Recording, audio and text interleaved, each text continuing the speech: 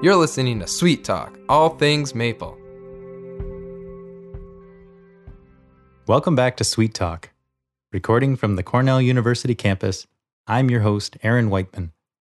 Joining me from the Eline Maple Research Forest is my colleague and co-host, Adam Wild. Hello, Adam. Hello, Aaron. How are things in central New York? Are you having any gypsy moth issues at all this summer? Well, luckily our sugar bush has been spared. Sugar maples don't provide the nutrition gypsy moth caterpillars need to survive and grow, and our sugar bush is primarily sugar maple and other species that gypsy moths don't like, so the impact's been pretty minimal. However, in the nearby areas where the oaks dominate the hillsides, they're completely defoliated. How are things at the Eline? Fortunately, our sugar bush has also escaped infestation this year. Areas like an hour drive northeast and southeast of us have been hit very hard this year, even in heavier maple forests without oaks. Once the gypsy moths ran out of food on other desirable species, they started feeding on the maples. Some maple producers in the North Country actually went out and sprayed in the spring, and that was effective for them. So just as a reminder for sugar makers, it's important for maple producers to survey their sugar bush for those egg masses this fall and determine whether they should plan to spray the natural bacteria in the spring. It's also important to get out there and observe your trees right now and see if they have refoliated. Yeah, that's right. Healthy trees should refoliate. But if a maple was defoliated and has not refoliated, you probably won't want to tap that tree next spring. Now, as we've mentioned in past episodes, one of the exciting things about working in maple is the wide variety of tasks involved in the process. You might spend the morning in the woods with a chainsaw, the afternoon in the sugar house boiling sap, and the next day at the market selling syrup. That can be exciting, but it's also demanding because it requires a lot of specialized skills and knowledge. Because one day you might be repairing a pump, and the next day you could be in the kitchen making maple cream. Out of all the tasks on a maple farm, one of the most labor-intensive and critical jobs is installing and maintaining your sap collection system. Most farms use tubing collection systems now, and many use vacuum. Keeping these systems productive requires knowledge of tree physiology, the physics of vacuum, and an understanding of microbial activity inside the tubing. Yeah, between the Arnott and the Eline forests at Cornell, we have about 14,000 trees tapped. And within those sugar bushes, we have areas dedicated to researching tubing treatments to keep tap holes productive, maintain sap quality, and move that sap quickly to the sugar house. This research is tricky because there are a lot of variables to account for in the woods, and because there's a lot of variability from one season to the next. So we put considerable effort into creating good experimental controls that give us valid data to compare to our experimental treatments. So with that in mind, let's start by talking about tap hole longevity. So in other words, keeping our tap holes functional for the longest period of time and maximizing productivity per tap. So to understand why this is important, it's first necessary to understand how sap flows and what causes tap hole closure. So we all know that sap flows on warm days and that we need that to be preceded by freezing nights. And what this does is creates a vacuum and pressure cycle in the tree. So when the tree freezes, it enters a vacuum state and draws new water up out of the ground into the trunk.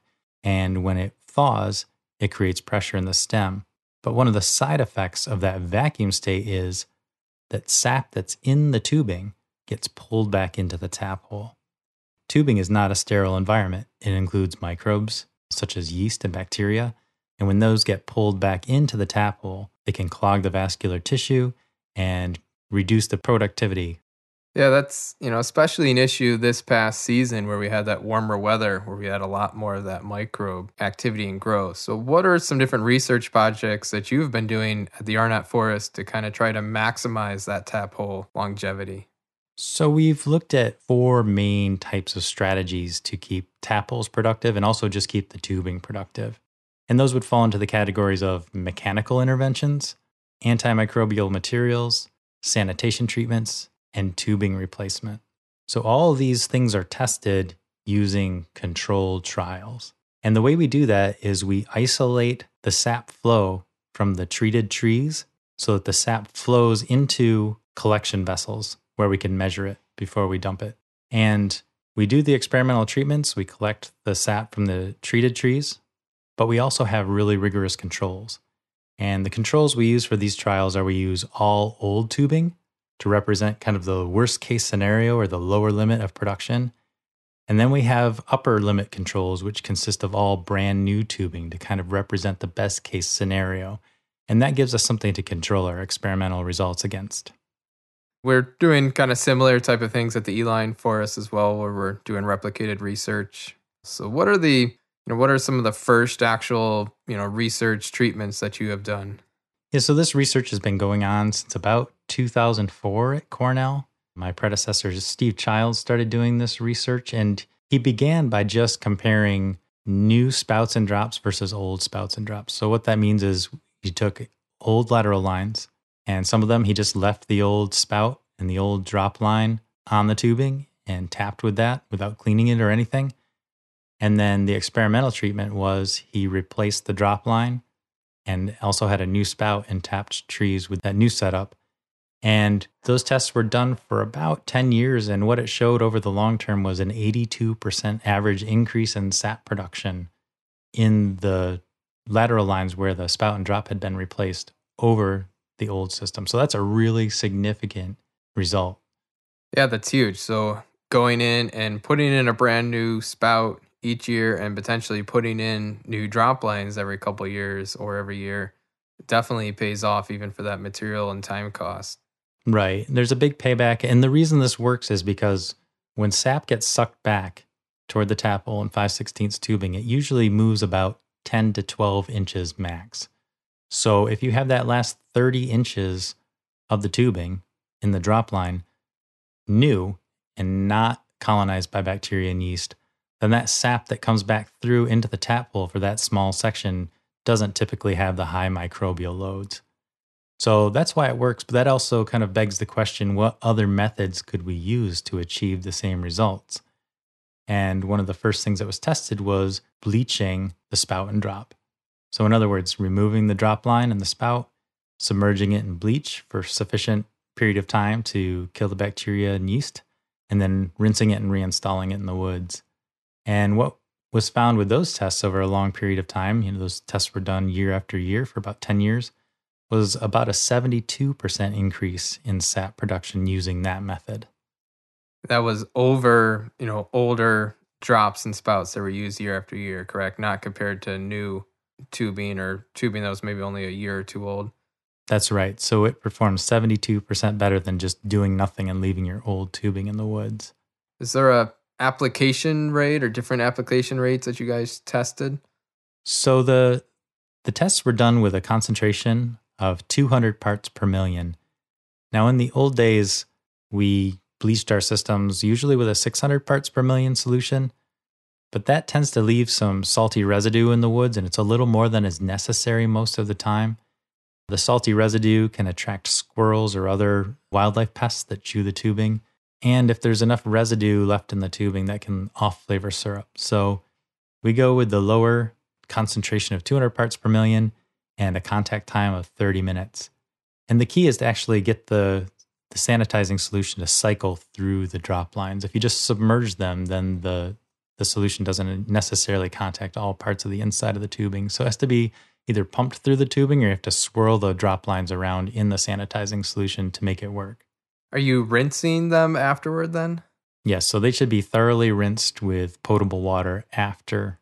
And it's really best to do this right before the taps go back in the woods. So late fall, early winter is a good time to do this. Yeah, that makes sense. So there's not that time over the summer for all of that microbe activity to kind of colonize again within those taps or the drop lines, right?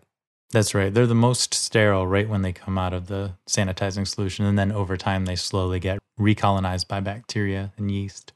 So we know that spout and drop replacement works.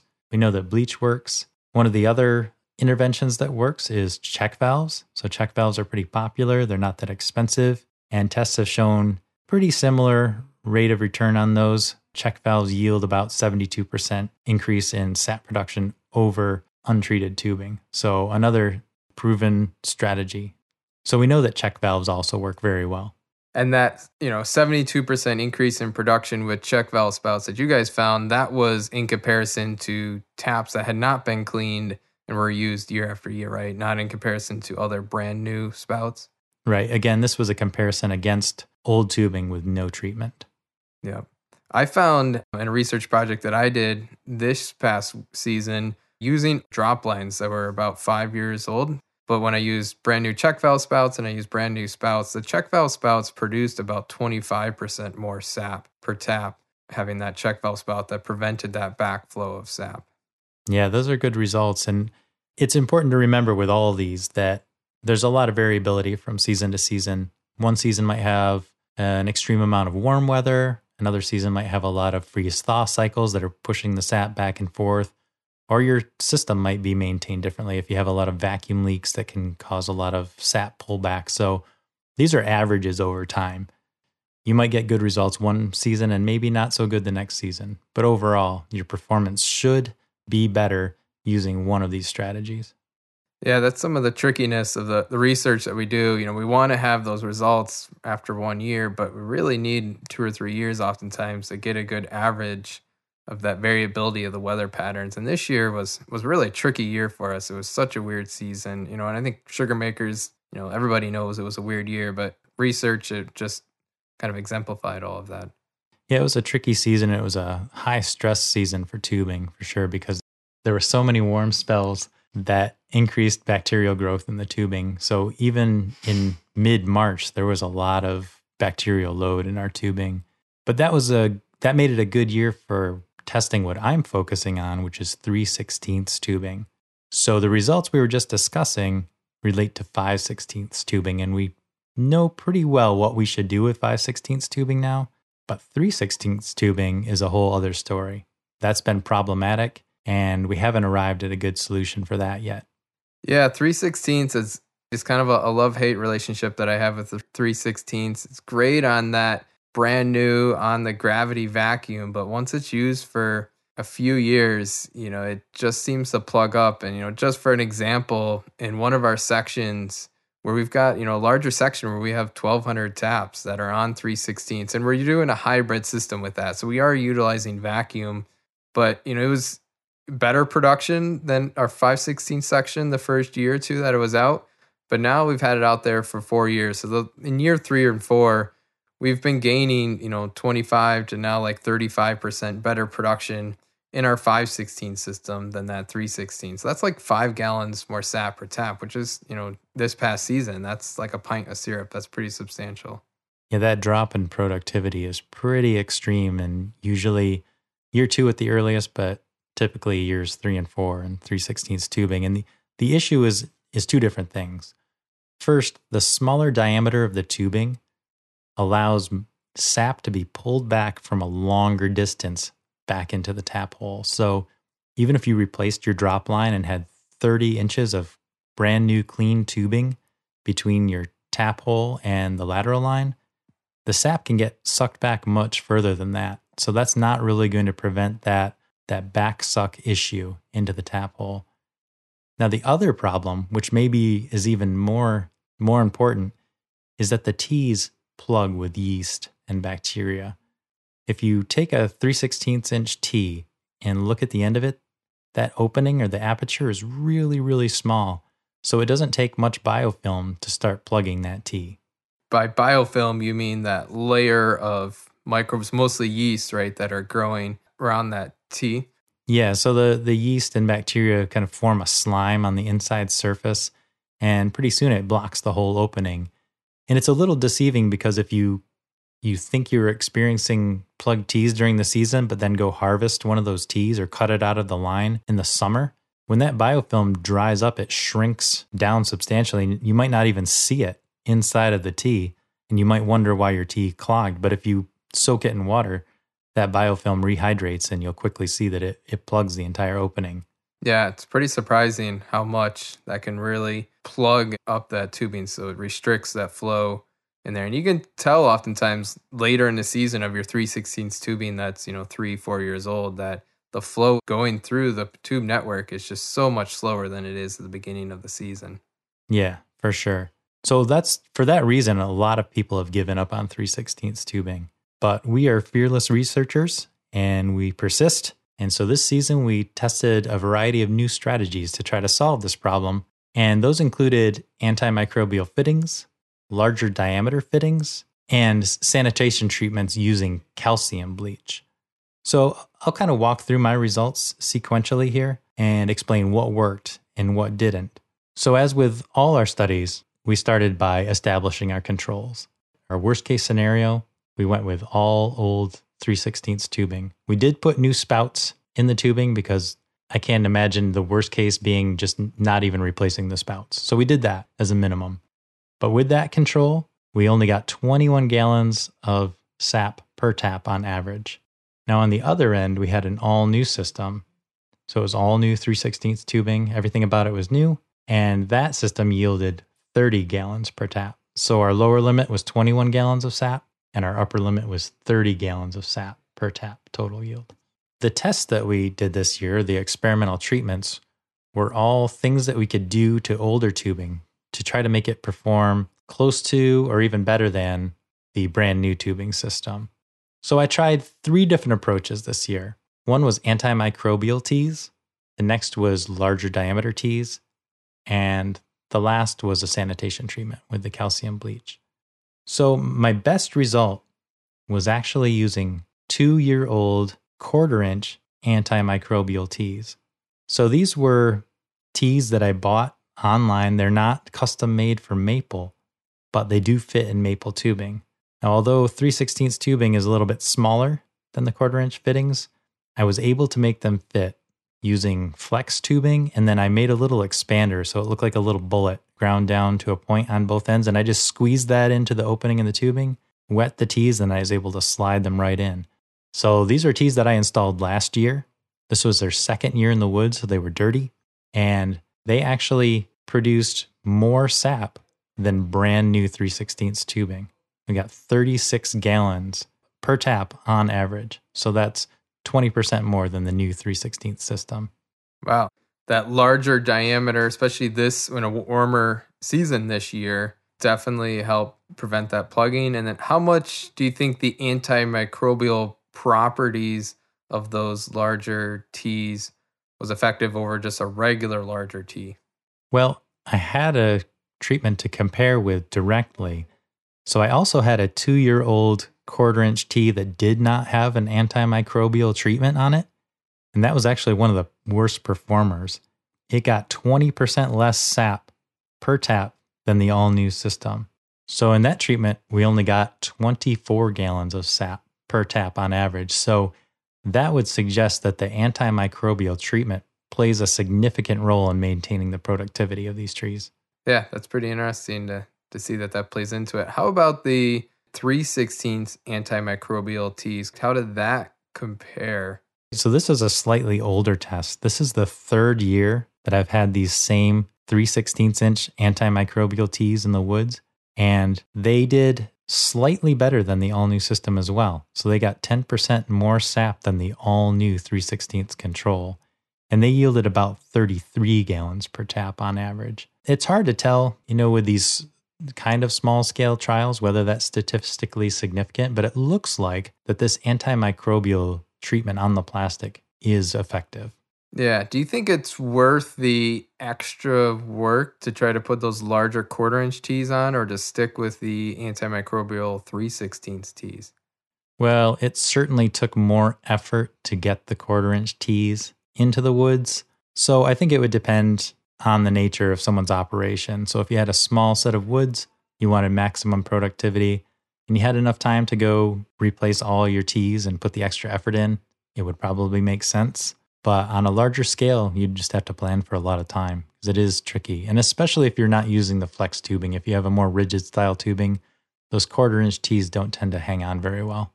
I want to clarify, was this gravity or was this with an artificial vacuum pump? These tests were all done under vacuum.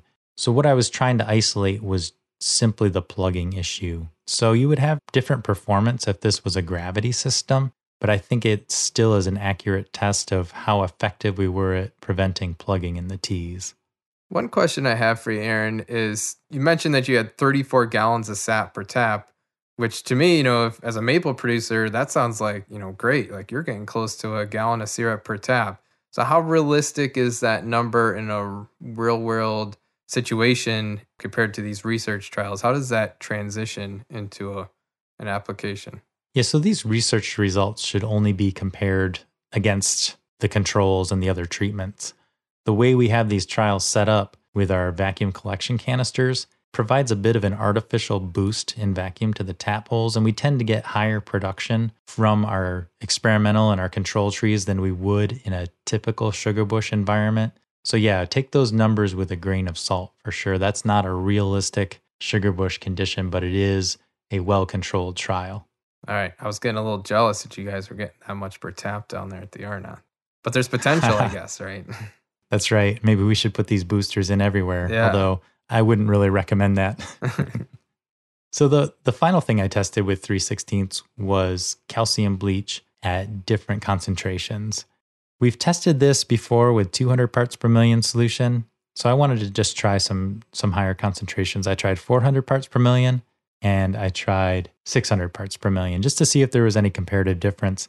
In order to tease out the difference between those, I used a really minimal treatment. So I pumped the solution into the lateral lines and treated the whole lateral line and only left it there for 30 minutes. Realistically, you could leave it in a lot longer than that, and the bleach would keep working until all of the molecules were neutralized. But in general, you'd want to leave it in longer, and the dirtier your tubing, the higher concentration you'd want to go with. But with those two concentrations and even that really minimal amount of contact time, I did get some positive results. So the 600 parts per million came in at 28 gallons per tap, and the 400 parts per million came in at 31 gallons per tap. Those results don't really jive with my expectations. So I think just the really short contact time didn't really reveal the results that I was looking for. And you did that in the fall, or was that in the spring? I did this in the winter during tapping time. So again, this is like worst case scenario where if you're a maple producer and you thought last minute, I should do something to my 3/16 tubing, but I need to start tapping. I was kind of testing that scenario where you're going out the same day, filling up your lateral lines, and then coming back through and draining them and tapping them. It's not a method I would recommend. The backpack sprayer that I used to pump the cleaning solution into the lines was unwieldy in 3 feet of snow with snowshoes and walking through the brush. So it was a tricky method. It was a real world trial, we'll say. But there are different ways that bleach could be pumped through the system that are much simpler, and we've done workshops on that. I would say it's an effective method, but designing your own way of doing it that works for you is really important. Yeah, it could be a lot of extra work, and that sometimes that reward won't pay back. Depends on the application, I guess. That's right. So these are all my preliminary results for antimicrobial fittings. We've only done this for 2 or 3 years. We'll continue doing this for a few more years. Results so far look good, but it's important to get a lot of years of data before we draw any strong conclusions. So that's what we have going on at the Arnott Forest. How about you, Adam? What do you have for treatments in the woods at the E-line?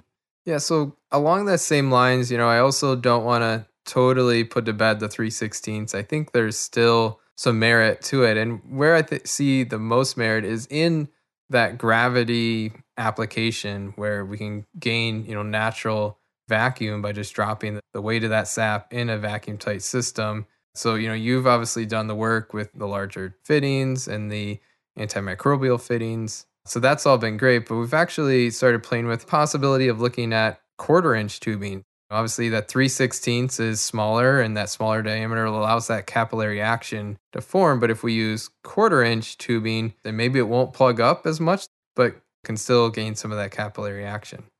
Right. We're trying to get that balancing act just right between being small enough to get capillary action, but being big enough to not plug the T's. Yeah, so we started this a couple years ago. We did some initial studies and found that with enough elevation drop, we were able to achieve vacuum. Depending on the number of cheese, we weren't quite as high as the 3/16, but it was definitely performing better than 5/16. This year, I bumped up that research a little bit more with funding from the Northern New York Ag Development Program.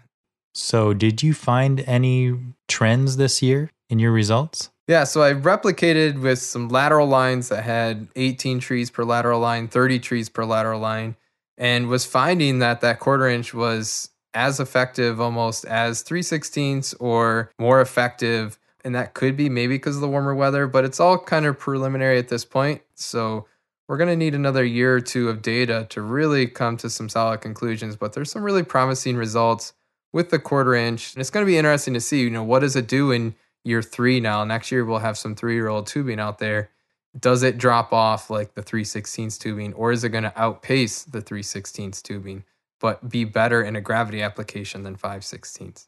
Yeah, one of the things that's interesting to me about this is the idea that we're generating options, right? It's tempting to say, 3/16 is better than 5/16 or vice versa. But really, there's a whole range of scenarios that people can encounter in the woods. There's an infinite variety of setups that people can have in their forest. So having many viable options is really helpful. And looking back at the history of tubing tests, there have actually been tests to try to generate natural vacuum on 5/16 tubing, which works just fine. It just takes a lot of trees per lateral, something like 80 to 90 trees per lateral.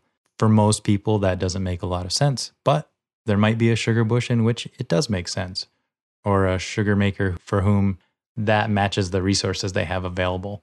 So if we can find viable strategies with 3/16, quarter inch, and 5/16, those are all useful potentially. Yeah, it is. It's, each sugaring operation is set up differently. If you only have a couple hundred trees or even 1,000 trees and you don't want to invest in that vacuum pump, being able to have some of these smaller diameters that still create some of their own vacuum and increase production is very beneficial. But, on the flip side, if you've got flat land with 50,000 taps, 5/16 is probably the best option to stick with. But it's all kinds of options that we want to provide for the maple producer for their specific application. That's right. And we'll keep testing these strategies for multiple years so that we have a really solid data set that maple producers can look at and base their decisions on sound data rather than guesswork. Yeah, definitely. It's a fun part of our job that we get to provide this information for maple producers. Well, Aaron, that's a lot of interesting research results, and there's obviously a lot more in the future to see, and we're excited to continue providing new updates to our maple audience. But for now, I think we've covered quite a bit. Before we go, we'd like to thank our sponsors. So this research was done with sponsorship from the New York Department of Agriculture and Markets, the ACER Access and Development Grant through the USDA Agricultural Marketing Service, and also the Northern New York Ag Development Program. Join us next time on Sweet Talk, All Things Maple with Adam and Aaron. Thank you for joining us for Sweet Talk, All Things Maple with Aaron and Adam. Sweet Talk is produced by the Cornell Maple Program and is made possible from funding from the USDA National Institute of Food and Agriculture. All music was obtained from Blue Dot Sessions. For more information on all things maple, visit cornellmaple.com. Join us next time for more Maple Sweet Talk. Have a sweet day.